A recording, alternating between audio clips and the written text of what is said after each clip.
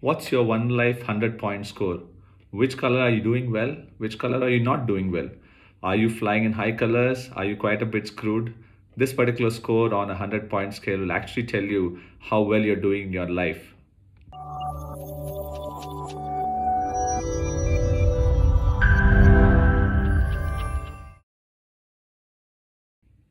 Welcome to episode 12 of the One Life Theory podcast. My name is Rajiv. Today is going to be an interesting episode because this is sort of the start of where you get to the entire 8 step framework. But before that, and before getting on to the 5 time periods, I'm actually going to take a pause for this episode. I'm going to do a summary, but also going to bring out a very important concept, which is the 100-point one life score. Before that, I'm going to just quickly summarize. So, we have gone through an introduction of what One Life Theory is, which was the first 3 episodes. Then we talked about 2 strategies. The first one being a no regret framework, the second one being living a life to your full potential. And both of this should have told you as to what you expect of life once you write down the answers to some of those questions. The third one was the ECE framework, which is explore, commit, experience. And that sort of is the baseline for any and every aspect of life. The next episodes were about the 4 different aspects of life and the 12 sub aspects, 3 in each aspect. And the 4 aspects, which is self, which is green color, service, which is blue color, social, which is red color, and senses, which is yellow color. These are the 4 different aspects which are going to form the core of pretty much this entire framework and what you're going to be getting.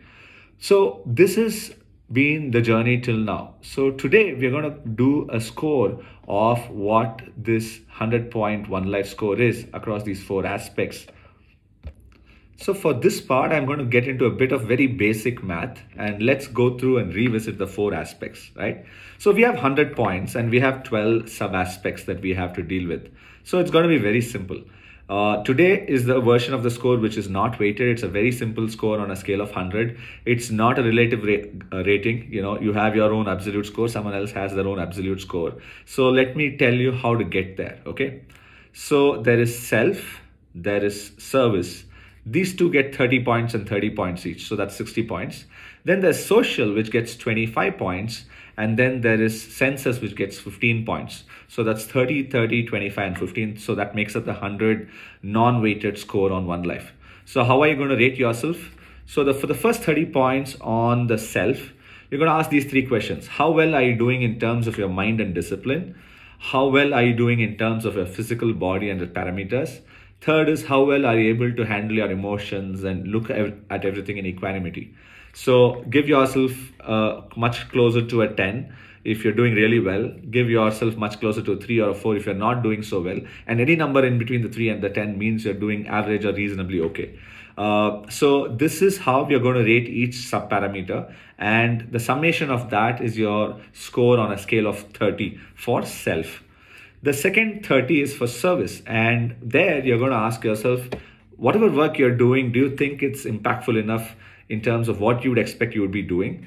The second question is, are you learning a lot in terms of the people around you, in terms of the work that you're doing? The third question is, are you earning enough money that you think you should be earning at this particular point in time?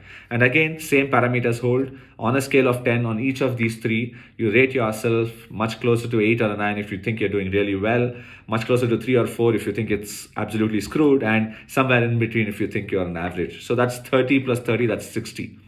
The next part is 25. So I'm going to give slightly higher weightage for your romantic partnerships as well as your parents and your parenting and kid, right? So 10 and 10 for each. You ask the same questions, how well you're doing on romance, how well you're doing as a parent or with respect to your parents, and rate yourself on a scale of 10, and you're going to give 20 of that. And I'm going to give slightly lesser weightage on the friends and extended network. So I'm going to give a 5 on that. So you ask the same question and you rate yourself a 4 or a 5 if you're doing really well with respect to being connected with your friends. And you give yourself a 1 or a 2 if you're not doing so well with respect to that. So this particular aspect of social has 10 plus 10 plus 5, that's 25. So the marks that you give yourself is on a scale of 25. The last one is census, which is lifestyle, travel, and media, and each have a 5 point weightage. And you're going to ask the same set of questions on these three aspects in terms of how well you're doing and give yourself a score on 15. So your net score is on a point scale of 100, and you actually will have a very clear way in which how you're doing on either green, which is self, blue, which is service, red, which is social, and yellow, which is census, across these four parameters, and your overall score on 100. So what really does this score mean, right? At a very fundamental level, if your score is greater than 80, I think you are cracking it on pretty much all aspects of life. If your score is less than 40, you pretty much are reasonably screwed on at least two or three big aspects of life, right? And if your score is anywhere between 40 and 80, you are pretty much okay on some aspects, you're not okay on some aspects. I personally have had points in my life where sometimes this has touched 80, not too many times in the last 3-4 years. And to be honest, just a month back, I probably was hovering around the 40 to 50 mark, right? Because I think myself and the service part of my life was pretty screwed. I didn't know what I was going to do next. I was not being disciplined about myself. Slowly, I'm inching my way back, I would say closer to a 50, 60 or a 70. And hopefully in the coming month, I get it back up to 80. And that's a pretty good score. And you also must understand, if you get to upwards of 90, there's a good chance that your circle is completely full. And, imagine it this way, right? So if you are, let's say, only 10 on 30 on self, the green part of the circle on the logo means you're not really fully green, or you're not living it up. And if it's, let's say, 25 on 30, it means that you're doing phenomenally well and it's quite green, right? And you do that to all the four different parts of the circle.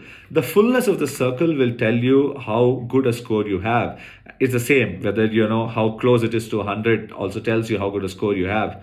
The understanding that you should get is, hey, all of us at different points in time will have different scores where we're doing well, we're not doing well. And this entire score, the best part is it is completely under your purview in terms of how well you impact it. And the funny part is also, when multiple aspects of life go down south, it becomes so much tougher. But you put effort, get one aspect of life back into the green or back into the blue, then there's a good chance that there's a ripple effect and you get other aspects of life also far fuller. And always it's easier to have the senses on a high score. You have to put conscious effort pretty much on all the other three aspects.